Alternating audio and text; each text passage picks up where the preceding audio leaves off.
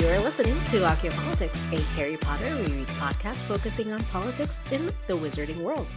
As always, I'm Adri, one of your hosts and a recovering English major. And I'm Helene, your co-host and producer. And today we're going to be talking about Chapter 25, titled Shell Cottage of Harry Potter and the Deathly Hallows. But before we get there, Helene, how are you? I think the better question is, how are you? How are you doing? I know that you went through some crap recently. I was feeling a little left out with the rest of the world had not gotten COVID yet, but now I can finally say COVID has visited my home and lodged itself in my chest, and Yeah. had to take some Paxlovid for that to try to evict the unwanted guest. I am on the mend. My voice, as you said earlier, has dropped several octaves. I'm just, Yeah. making the best of my sultry voice. All jokes aside, the scariest part was that actually Olivia, my daughter, tested positive first, and she had like fever and congestion and all that, and like having a 10-month-old baby sick with COVID, super nerve wracking. Um, Totally. Thankfully, she was fully vaccinated by the time she got it, right? Because we got her the vaccine as soon as she was eligible for it. So it Yeah. was a, mild version of COVID or like, the flu. Um, she was done in about 3 or 4 days. Um, it did not take just 3 or 4 days with me, listeners. It is still ongoing. I'm glad that she recovered really quickly. At least that takes a little bit of like that anxiety off of your plate while you have like to physically fight like it out of your own body. You know what I mean? Yeah, no. So I think it was maybe the night I tested positive because I did, go like on it was like a Monday night where I tested positive. Monday morning when I tested positive. So Monday night couldn't sleep because I was having like not just panic attacks, but like congestion and my chest hurt and like all the COVID symptoms. And I was like, I need Paxlovid. Like, and I'm Mm-hmm. like visiting my mom. So, like, my parents. So, we went to the doctor the next morning. And thankfully, my insurance covers the stuff I get at Walgreens no matter where I am. So, that was Yeah, really nice. that is nice, man. So, yeah, I was like, Paxlovid is a miracle How drug. did I you how did you enjoy that Paxlovid mouth? fucking hated it. Still hate Right. it. Thank you. Wait, Thanks for asking. you're not still on it, right? It's only 5 Oh no, days. I'm done with Oh, okay. Paxlovid, but Okay. fun fact, I can still smell it on the milk that I am pumping. Oh no. Well, that's Shout out that's to Liv all new moms out there. that's Livy's Um, problem now. no, I actually can't feed it to her for Oh, at really? least a week after I'm done. Yeah. Well, you didn't learn something new every day. The first Yeah. thing I did was like Google, can you take Paxlovid while breast pumping? I was like, what Yeah. is happening? What's going to happen to my breast milk? Because I need to know. Not because I'm not going to take it, but like, do I have Did to like you stop? So basically, I have to pump Yeah, and dump everything. that's so annoying. And Is and she I on was like, formula I right wonder. now? Yeah, she's on formula, like fully, just full formula right now. So I was like, I wonder why it says like at least a week. And then like I think it was like 2 days ago where I was like, wow, this milk is rank as shit. Like, oh, it smells disgusting. And I was like, oh, it's the Paxlovid smell. Like that, Ugh. like Mm, bitter, Yeah. gross trash smell. And I was like, oh my God, that's why you can't give it to a baby. Yeah. It's Yeah. probably It's disgusting too. honestly, yeah, Paxlovid, I mean, I'm sure it did help me in the long run, but like it didn't Fucking lessen miracle my drug. yeah, well, I'm I not mean, gonna lie. it didn't actually lessen my symptoms, and it didn't like short like make it like cut it short or anything. It was just like I had it the full like run of the course of what I was going to have, but like um it it's tasted awful for 5 days straight, and I lost my appetite for another 4 days after I even got off of it. I like did not eat for like almost 5 full days. Like it, it and Yeah, that was all Paxlovid. So I'm still on that appetite thing. yeah, the same exact thing happened to Like my dad too. Yeah, he also lost his appetite for a few days after he got off. today my mom and I were like super like nauseous and queasy, and we're like, we're just gonna have to eat because I think it's just that thing of like we're so Yeah. nauseous and queasy because we haven't eaten, and then Yeah. we don't have an appetite because we're nauseous, and like it's just Yeah, you got to force yourself to have something in your stomach, especially like if you're not eating, you have to drink like lots of liquid or else you're yeah. going to get So dehydrated and die. yeah, we were Well, you're not just going to die, I but you'll probably have to go to the hospital. yeah, no, I had like soup and stuff. Like that's what I've been drinking. It's been helping settle my stomach. But like Yeah. it's just also COVID made me super nauseous and like not just Paxlovid, like COVID before I started the Paxlovid, I was Yeah. already nauseous. So I was like, Fun guys, stuff. I just got done with pregnancy. Like legit. Also, I mean, speaking of pregnancy announcements, like Rihanna, Riri, what are you doing? Like, love you, girl.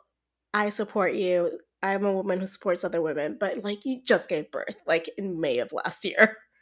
Yeah, Why would she's you do this pumping to them out yourself? fast. She's pumping them out real fast. Like what? Like I think she got pregnant 3 months after she gave birth. Like that is so quick. Helene, There like, are some women out there though, there are some women out there who love being pregnant. It's weird, but like, I know that they exist. I know I gave birth in like, I mean, gave birth is like a laughable term because I was carved open like a turkey, but in April, and I'm like, I can't even ever think about doing it again. And here she is, just pumping Yep. him out. I'm like, I want to support you, Riri. Are you okay pulling twice, please? Yeah, no, she's super fertile, I guess. And good for her. If this is Yeah. definitely her choice, good for her. I'm just saying, like, as a person who's nauseous because of COVID, I'm like, I couldn't do it. Couldn't be me. Yeah. Some people have great pregnancies. I can't imagine. So I So, hear. So I hear. Anyway, how are yep. you? I'm good. I mean, you know. That's it. That's it. Okay, we're good. Yeah, like, family's doing fine. Life's the same. I didn't have COVID recently. Humble brag. Yeah, I mean it's kind of nice not having COVID. Gotta say. But yeah, no, nothing super exciting with me. But I do want to discuss this chapter because this one is a doozy. Could you please let us know what happened in this here chapter? Oof. Okay, so this is the one where the trio spent a few days arguing over whether Harry made the right decision not to go after the Elder Wand, and in the meantime, Griphook has made it his decision on whether or not to help them break into Gringotts. He demands the Sword of Gryffindor in return as payment, and the trio decide to be a little less than honest when they promise it to him by staying deliberately vague on the timeline in which they plan to follow through.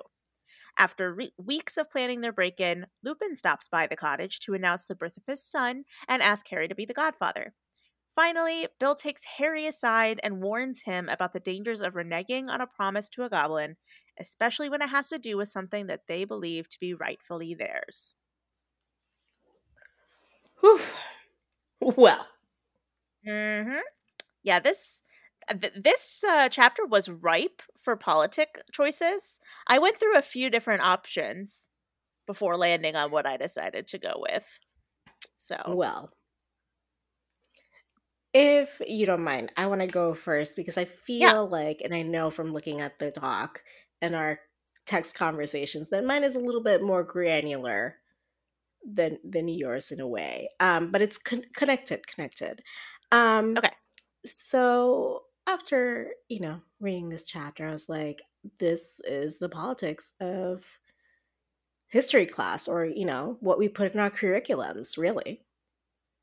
Curriculum, yeah. And um, to people who are not in the United States or may be in the United States not aware of it, did you know that there are no national history or civic standards in the United States? There are no standards as to which you, No, as like what you need to include in your curriculum. No standards. correct. No standards. How do No national standards. that? I just don't understand how the education system would function then. Well, um, that's the answer. It doesn't. Like, it just doesn't function, Helene. Like, I mean, I had history classes. I just assumed that they had standards as to okay, what they so needed to include. they do, but at the state level, there are no like national overarching standards. Like, there's no, Interesting. like, say, federal, let's say, standard that says you must include this in your history classes. Yeah, I mean, that tracks. Yeah. So each state in the United States developed its own 50 different sets of criteria for what students should learn in social studies. These Wow. guidelines are usually developed by committees of educators, curriculum specialists at the State Department of Education, academics, and community members. States update them periodically, generally every 7 to 10 years, through a revision process. State boards of education, which vote to adopt or not adopt revisions, are the final decision makers. Wow. So it's So we like when have, you're just if you're deciding to like have a family, I never really thought about this, but if you're ever deciding to have a family and you're trying to figure out where you should live, like this is probably something that people should be considering then. and also every 7 to 10 years, you may have to move, Helene, if that's what you're doing. Yeah, that's true. Stupid.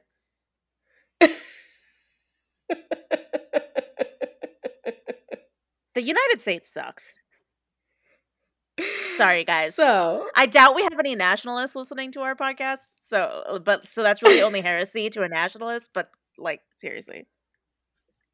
so in this chapter, obviously that made me think of this, this chapter made me think of this situation, right, with like curriculum and history class, right? Because of the way that wizards Mhm. Mhm. view the goblins, and they talk about the goblins and kind of frame it in a way of like, it's not Mhm. that we're bad, see? It's that they're just different, you know? So, yay. Yeah. Okay. So yeah, obviously mine is pretty similar. Are we ready to move on to mine? Yes, go ahead. Okay. Yeah, mine is in the same realm. Uh like I said, I did go through a couple of different possibilities. One that I just want to call out because I don't think it's going to come up again, but I think it's just like it deserves a little shout out. Is I was thinking about doing the politics of ownership because there's this whole like part in the chapter where they talk about how goblins view Mhm. ownership Mhm. and Mhm. how goblins specifically view anything that is made by them as belonging to them and like loaned out to the person who purchases it, and then if that person who purchased it like passes it on to a different wizard or witch, rather than returning it after they've died or stopped using it, then they view that as theft. I just thought that Mhm. was really interesting. Like, I don't know if they were going for like a metaphor or whatever. It was just a very, I thought about doing that. We're not, that's not what I chose, but that was one of the contenders. However, what I decided to go with, and I still couldn't even choose between two different ones, so I have a combo. Mine is a combo politic this chapter. It is whitewashing and historical revisionism. I'm sure that you guys have all heard both of those terms in some aspect in your lives. So I'll just recap what they mean so that we're all on the same page. Whitewashing means to intentionally hide some kind of wrongdoing, error, or unpleasant situation, or deal with it in a way that attempts to make it seem less bad than it is. And then historical revisionism consists of revisiting the sources of a historical record or a period of time with a different perspective or new data that could alter how we see it. Um, and these, I think, both very, very acutely describe the happenings of this chapter, in particular, a specific conversation between the trio and Griphook regarding the Sword of Gryffindor. But Okay. yeah, basically, we find out that in the chapter they expose very, very surprisingly, honestly, that well, I guess not surprisingly, but I didn't remember this, that wizards are most likely just being taught a completely different version of historical events that are just more easily digestible for them. Uh Yeah, because we don't want the wizards to feel bad about themselves, do we? exactly. Does this sound familiar at all?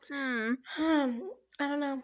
I I don't mean, know. I don't know. It just sounds like it's like, oh, it's something about it just sounds so I can't put my finger on it, Adri. Oh wait. Oh, and also, is it maybe like where you erase the contributions of certain sectors of society and make it seem like the wizards only did everything? Is that what we're going with? Yeah, but then it's also changing history to make a specific race or, Group, you group, know, group look better or even just or like the feel, savior, right? yeah, or just even feel better about themselves. Um I mean, listeners, if you haven't caught on, I am obviously referring to the debate around critical race theory in this country right now, happening in this very moment.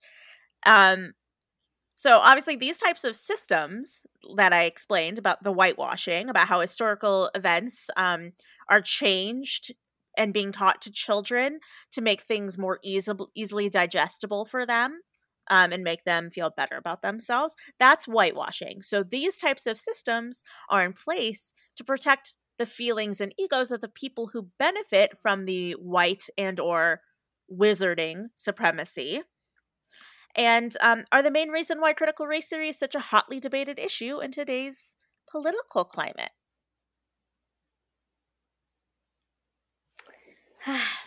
Gorgeous, lovely, beautiful.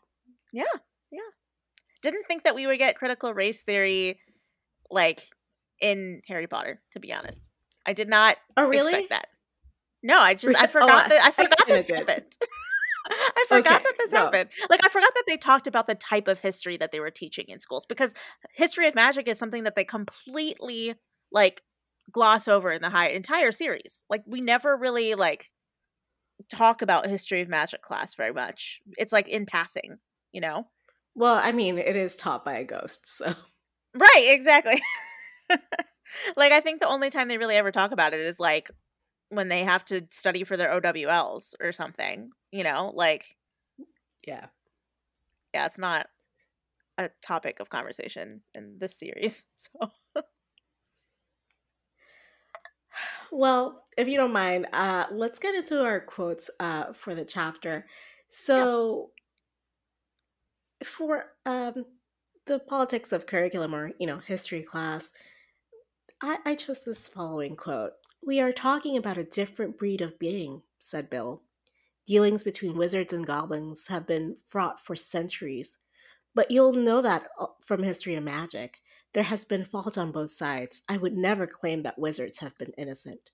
However, there is a belief among some goblins, and those at Gringotts are perhaps most prone to it, that wizards cannot be trusted in matters of gold and treasure, that they have no respect for goblin ownership." "I respect," Mm, Harry began, but shook his head. "You don't understand, Harry. Nobody could understand unless they have lived with goblins. To a goblin, the rightful and true master of any object is the maker, not the purchaser. all goblin made objects are, and goblin eyes rightfully theirs. This would have been a good quote for the ownership thing I was thinking about. Yeah.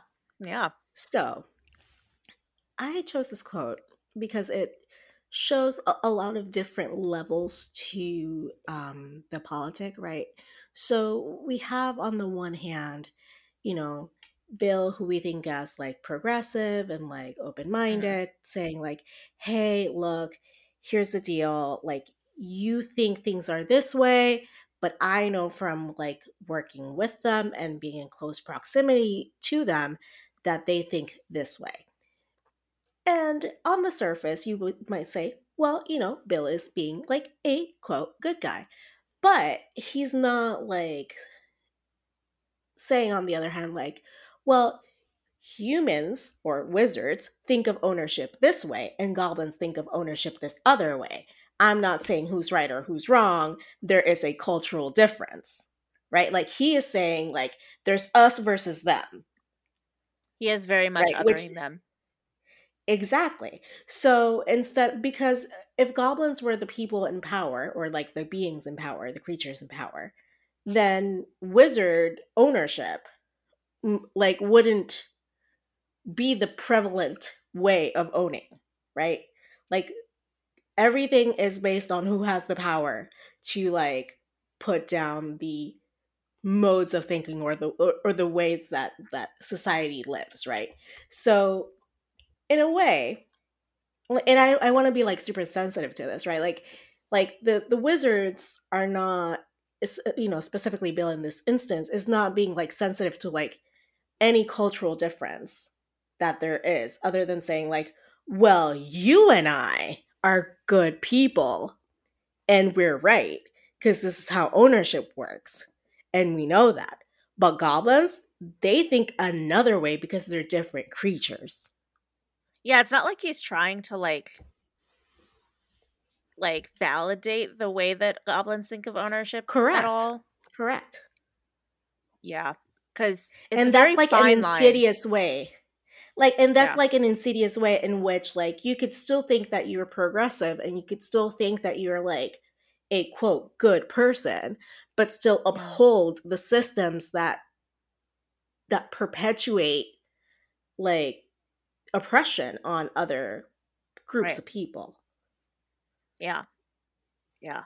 It's super like intricate kind of. Like it's like a blink and you miss it type of I don't know, what's the word? Oppression Well, that it's he's all, participating in right now. yeah, so it's part of the bias that's baked in, right?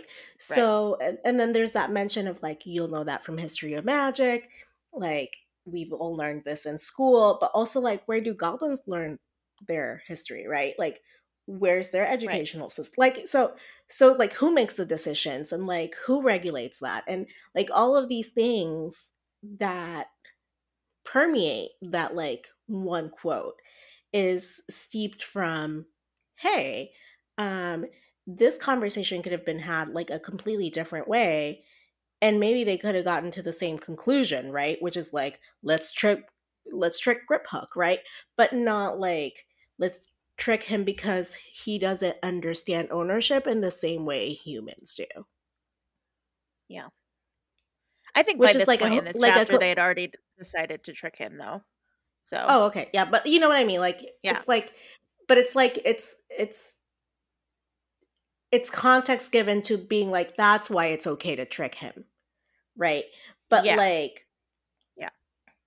but I think where I'm trying to get with this is, um a lot of times when we see like a cultural difference, we want to judge from our perspective instead of try to like look at things from other cultures' point of view, right?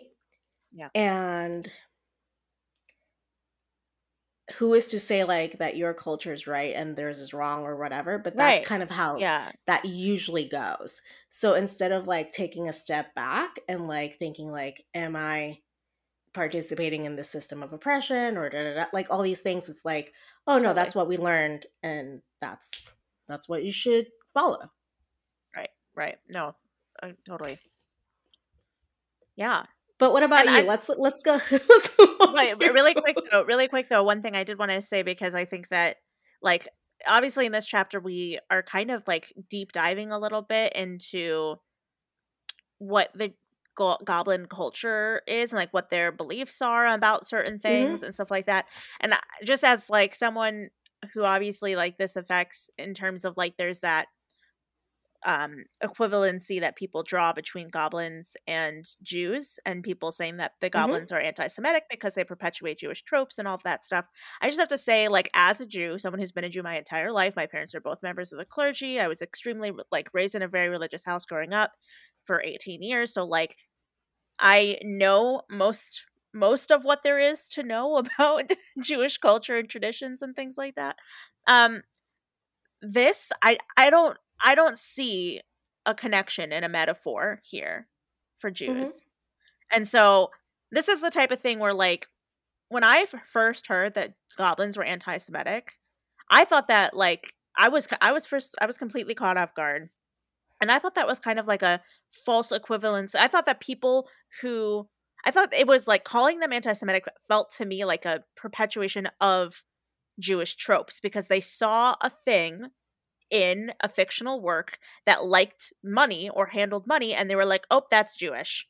I'm like, isn't mhm, that in itself like perpetuating a Jewish trope by immediately seeing something that has to do with a creature liking money and saying that that has to be anti-Semitic, like has to be a Jewish thing? It's like I didn't mhm. see it that way. So people telling so one thing I gotta say just out there is I don't like when people tell me that I should be enraged about something being anti-Semitic. I think that as a Jew, I should be able to decide for myself if I feel that something is anti-Semitic.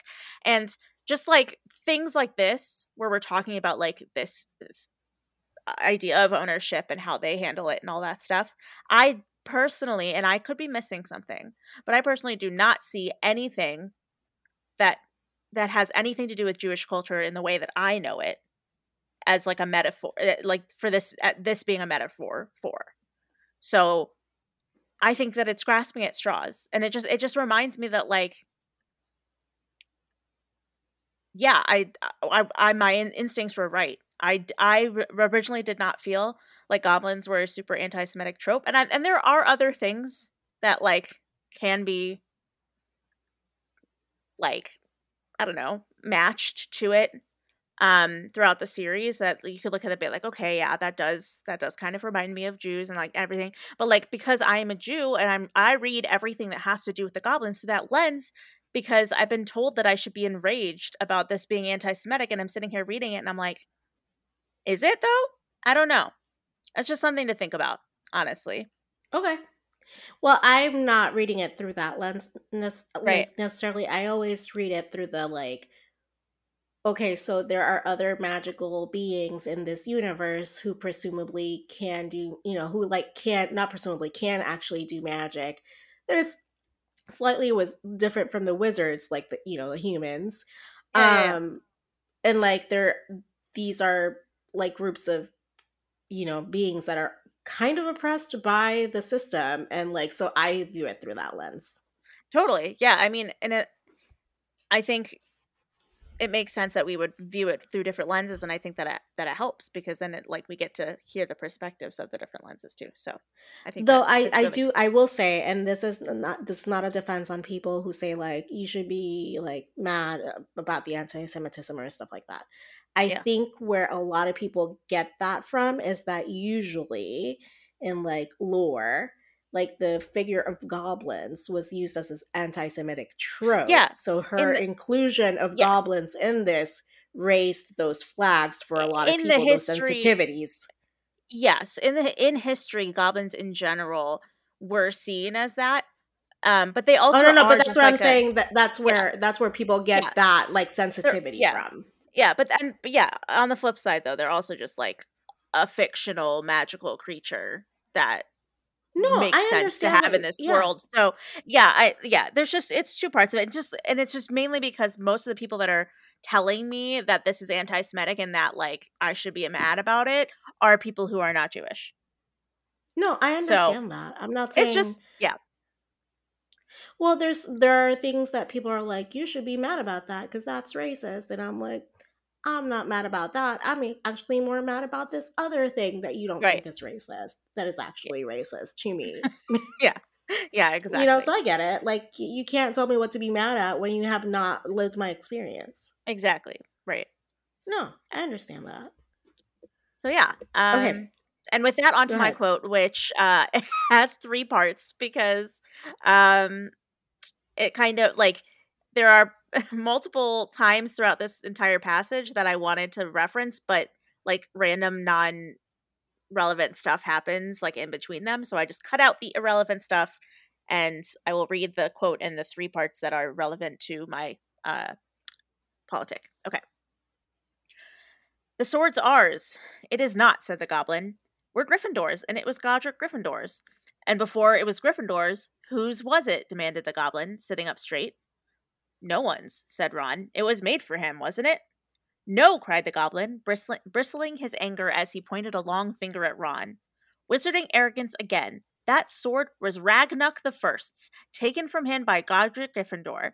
It's a lost treasure, a masterpiece of goblin work. It belongs with the goblins. The sword is the price of my hire. Take it or leave it.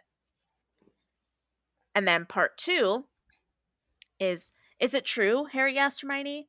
Was the sword stolen by Gryffindor? I don't know, she said hopelessly. Wizarding history often skates over what the wizards have done to other magical races, but there is no account that I know of that says Gryffindor stole the sword. Of course, you wouldn't know of it. And part three. The idea that Gryffindor might have stolen the sword was unpleasant to him. He had always been proud to be a Gryffindor. Gryffindor had been the champion of the Muggleborns, the wizard who had clashed with the pureblood loving Slytherin. Maybe he's lying, Harry said, opening his eyes again. Griphook, maybe Gryffindor didn't take the sword. How do we know the goblin version of history is right? Does that make a difference? Asked Hermione. Changes how I feel about it, said Harry. Yeah, I mean, kind of every single thing I said before is like so plainly written out in the text. Like Hermione specifically saying that wizarding history often skates over what the wizards have done to other magical races. 100% historical revisionism or 100% whitewashing. That's the whitewashing. And then literally like the wizards deciding to teach that the goblins made the sword for Godric Gryffindor and therefore it is his, and not teaching that the sword was actually a goblin's first and that it was taken by Godric Gryffindor from the goblin would be the historical revisionism. Of course, like Harry says, how do we know the goblin's version is true? I mean, obviously, we don't 100% know for sure as the reader, but I mean, I'm inclined to believe that the version that shows the white wizarding supremacy equivalency here as the oppressor is probably the true version of events. I would err on that side personally. I don't know about you. I mean, my husband was taught in history class that the Civil War was fought over states' rights instead of slaves. So, like, this is the problem with, like, Yeah. not having a national standard for Yeah. history class. Yeah, and then the last part that I read also, like, I think it perfectly shows how much Harry is struggling with, like, this new version of events coming to light and realizing, like, hi, it's me. I'm the problem. It's me. Yeah. Like, talk about an anti-hero. I mean,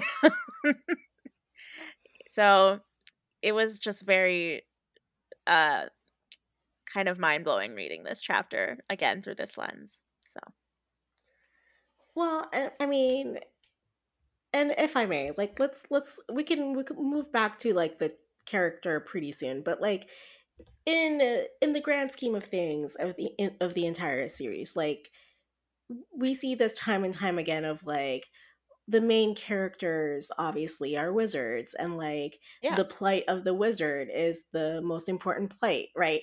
So, and everything is done in service of the wizard, and everything is taught in service of the wizard. But like, do we get any other like backstory on like other magical beings? Not really. Where do mermaids or mer people like learn whatever they learn? What do they actually do, Helene? We don't even know. Like, like what do other magical beings like do other than like be house elves and like goblins at Gringotts, or Yeah, I mean, it wasn't until you called out earlier in the chapter, like, "Oh, where do goblins learn their version of history?" It's like, I hadn't really thought about it, but, like, Hogwarts is literally specifically called the school like, Hogwarts School of Witchcraft and Wizardry, and, like, it's like they metal specifically forging and gold. Like, Yeah, so, where like, is that? if if a goblin wanted to go to Hogwarts, like, he would be discriminated against, and I think a big part of that is like, a huge core of the problem, especially between the goblin and wizard relations, is that goblins are not allowed to have wands. And Why? like, Are they who worried is that the they will not become too allowing? dangerous? Yeah. Like, Like, are they what is worried the that they're gonna, like, allowing? try and, like, overtake wizarding kind if they have too much power?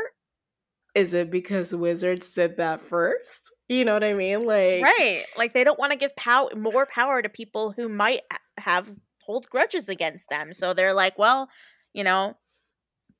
I don't kinda like, at this point, I'm surprised goblins haven't tried to make their own wands. They work in, like, creating things, right? Like, hmm I'm surprised they haven't even tried that yet. Maybe they will. I Maybe mean, there will be another maybe goblin they have. uprising. Yeah. Maybe they have. So there's like, there are other magical beings of like, so where do they go to school? Like, where do Right. they learn their trade or their craft? Or like, oh, Yeah. are they even allowed to have schools? Like all these like little details that we have no idea about. Right. Exactly. Um, but sure, let's keep talking about how like in Brazil there's like another like fucking witchcraft and wizardry school.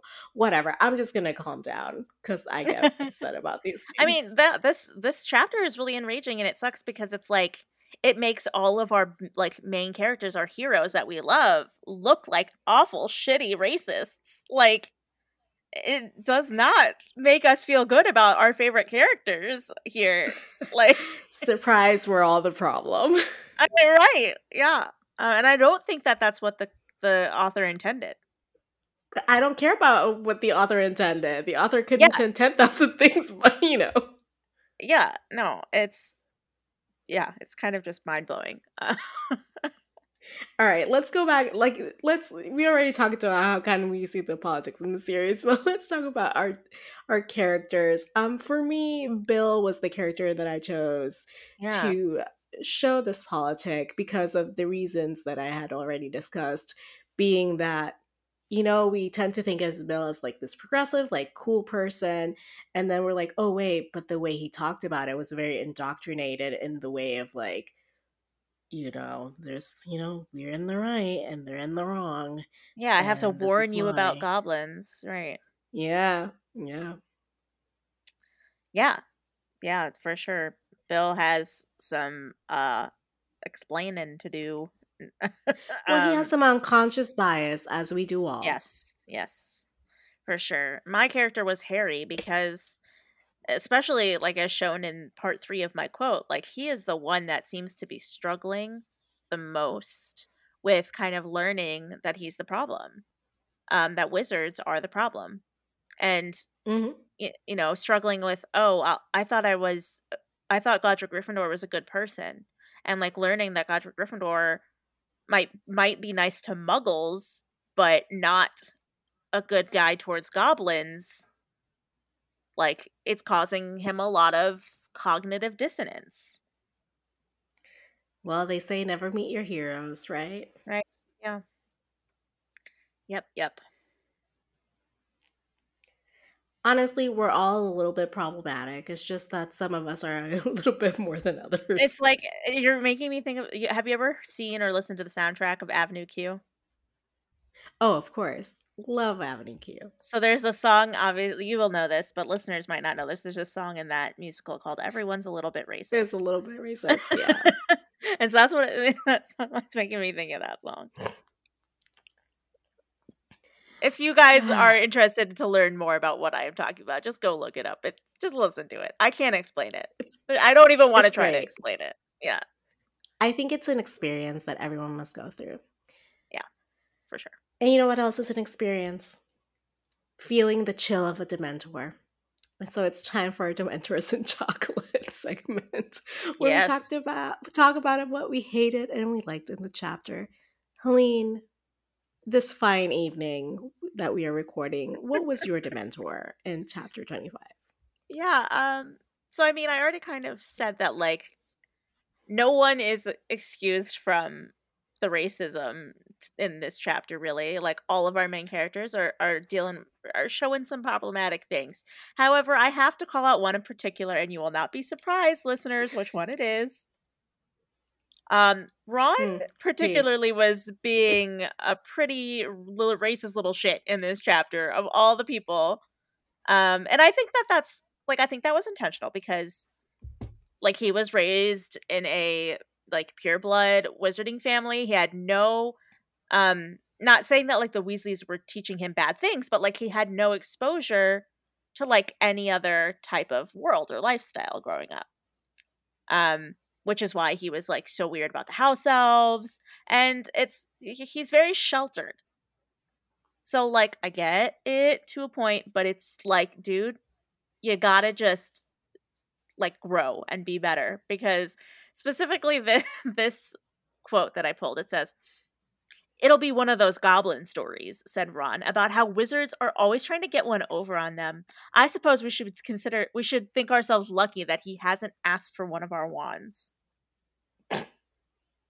Like, he's worse than Bill in this moment. And I think that's because Bill actually has interacted with goblins on a very like a lot, and he has friends who are goblins and coworkers and colleagues. But it's kind of in Um the same vein though. You know what I yeah. mean? Like Yeah, but like what Ron said, like what Ron says is super crass, but it's mhm. in the same vein as what like Bill was trying to say a little bit more like Yeah, eloquently. Ron's is just a little bit more like, black and white, I think. I think he's Like just like more like less cultured about it. Like I yeah. think the reason that I was like more drawn to the quote about Bill was because on the surface we might praise something like that, but Yeah. I wanted us to take a step back and like Yeah. examine the undercurrent of it, which is exactly the same sentiment that Ron is portraying in these like poorly constructed words of like Yes. crassness. 100%. Yeah. Bill's is like sneakier. Yeah. So what about you? What was your Dementor this chapter? So the entire way like wizards are talking about goblins, like I'm not saying the characterization of goblins is like super pleasant in the series anyway. Like the narrator does not like do goblins any service by portraying them in a positive light anyway, so we know that like that narrative voice might also be biased towards wizards, right? Like we kind of know that, but the way that wizards themselves talk about goblins in this chapter, Yeah. not good, not good.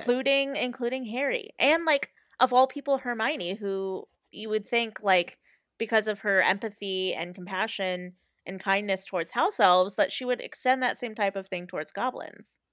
But that is, see, but that's like saying like, oh, that person can't be like racist against Hispanics. They're not I racist just against black I people, guess right? yeah, So I mean like I that's just meant like not. she's like I just like she's more inclined to empathy is kind of what I meant.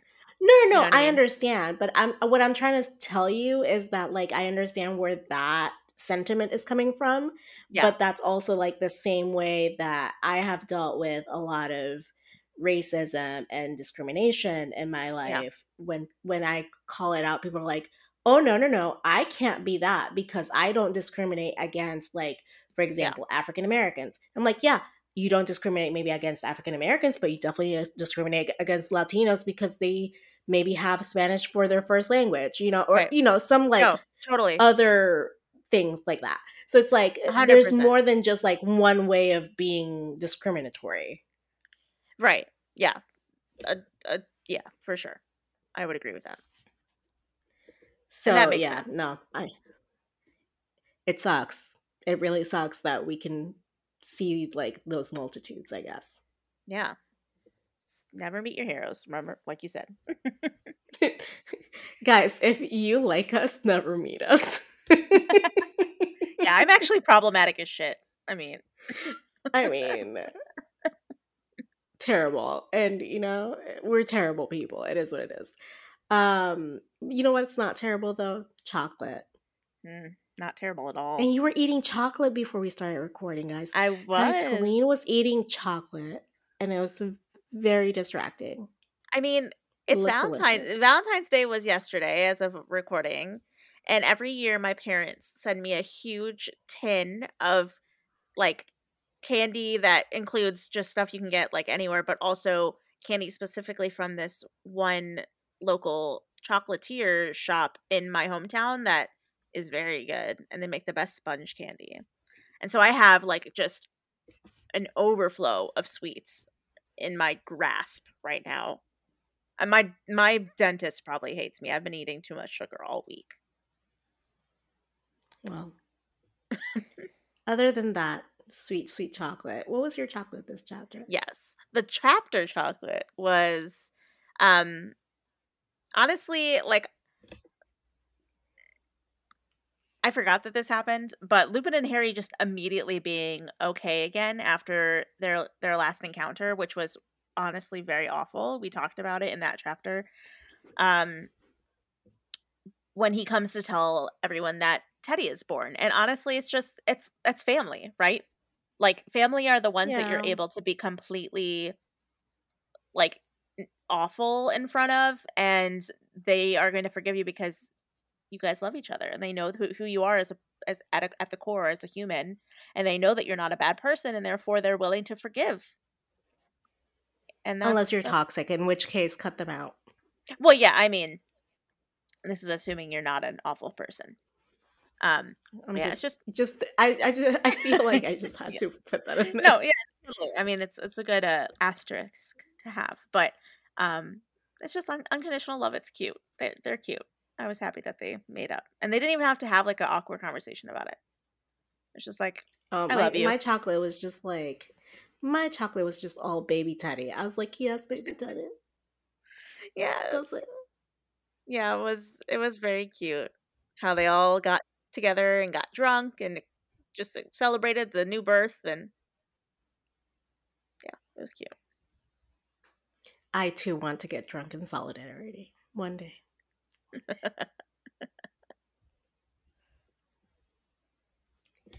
All right. I think it's time, Helene, for us to wind down this podcast and talk about the media we've been consuming. Heck yeah. Um, Oh, tell us all about what you've been consuming, please. yeah, so I finished Game of Thrones since last time that we just had chatted. So, Oh um, my I goodness, you've been busy. yeah, I have lots of thoughts, and I will just say because I don't want to spoil Game of Thrones for people who on this podcast who haven't watched it, but I will just say for anybody who has watched it, you'll understand this. Daenerys was my favorite character, and still is my favorite character the entire show. So, how do you think I felt at the end of the series? How do you think? Just imagine. And that's all I'll say. Um, All right. All right. and then I also, once I finished Game of Thrones, I watched this show called The Traitors on Peacock. I got access to a Mm-hmm. premium Peacock account where I don't have to watch ads. So, ooh, thank the Lord. I've been watching a lot of stuff on there since.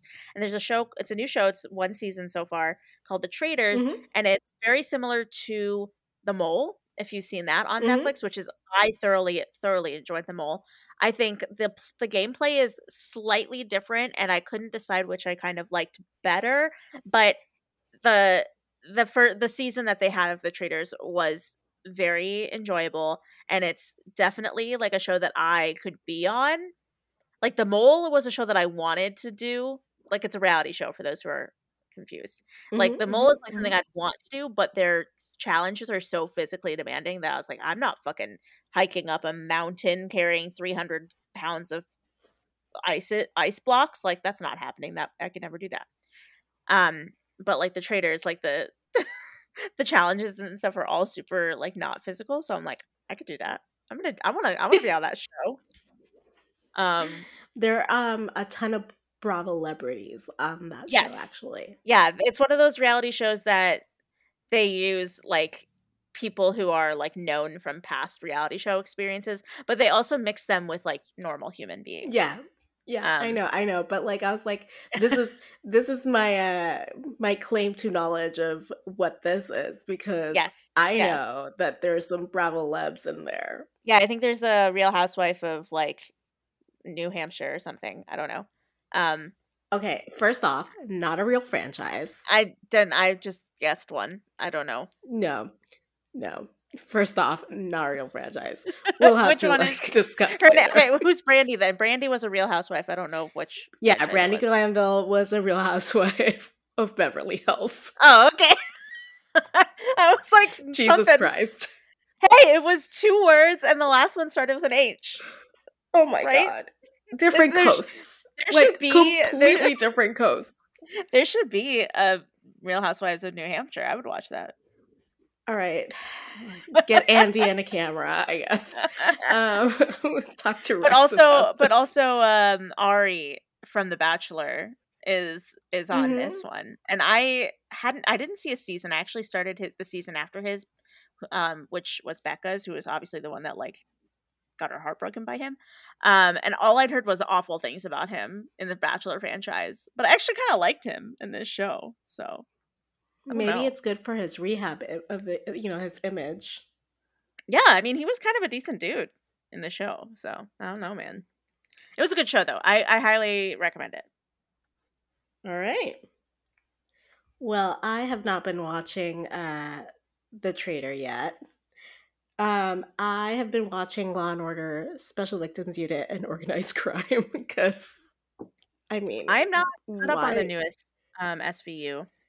I need to watch that. Girl, you got to. It's I so know good I do. because you watch like now that you have Peacock, you watch like one episode of SVU, then you watch Organized Crime, then you watch another episode of SVU and another of Organized Crime because like those storylines kind of intertwine. Yeah, I never really It's got into perfection. Organized Crime.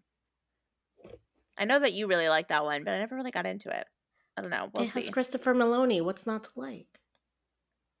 He was never my favorite character on Law and Order. And like I really only liked him when he was with like, in scenes with Mariska Hargitay. So like I don't know. If they're not in the same show He has together. he has a beautiful ass, and she He does. is sometimes, and she sometimes is in those scenes, and he sometimes crosses over to SVU. It's great. He does have a beautiful butt. That's for sure. Oh, God, it's beautiful. He's a beautiful man. He has charisma. He's Italian. That's what we call it. He's got that zest.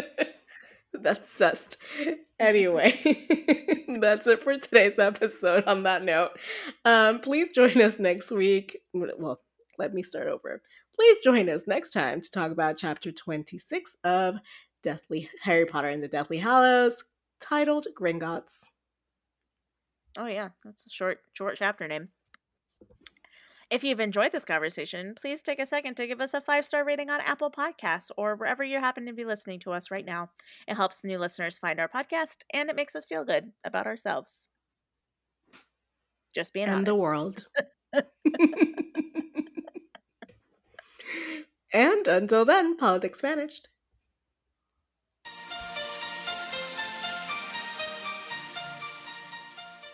Support this show by going to patreon.com/Akiopolitics. Our patrons keep this show going. You can find us online at akiopolitics.com, and we are at Akiopolitics on Twitter, Facebook, and Instagram. You can email us your thoughts at info@ociopolitics.com. Leave us a voicemail at 915-996-1699, and you might just hear yourself on the podcast. Adriana Wilson is the founder and creative director of the podcast. Helene Karp is the producer and social media manager. Allison Pullman is the audio wizard and editor who makes us sound so good. Cover art and physical rewards are designed by Adriana Wilson. The views expressed by the hosts and guests are expressly their own and not representative of their employers or associates. Ociopolitics is part of the MuggleNet family of podcasts.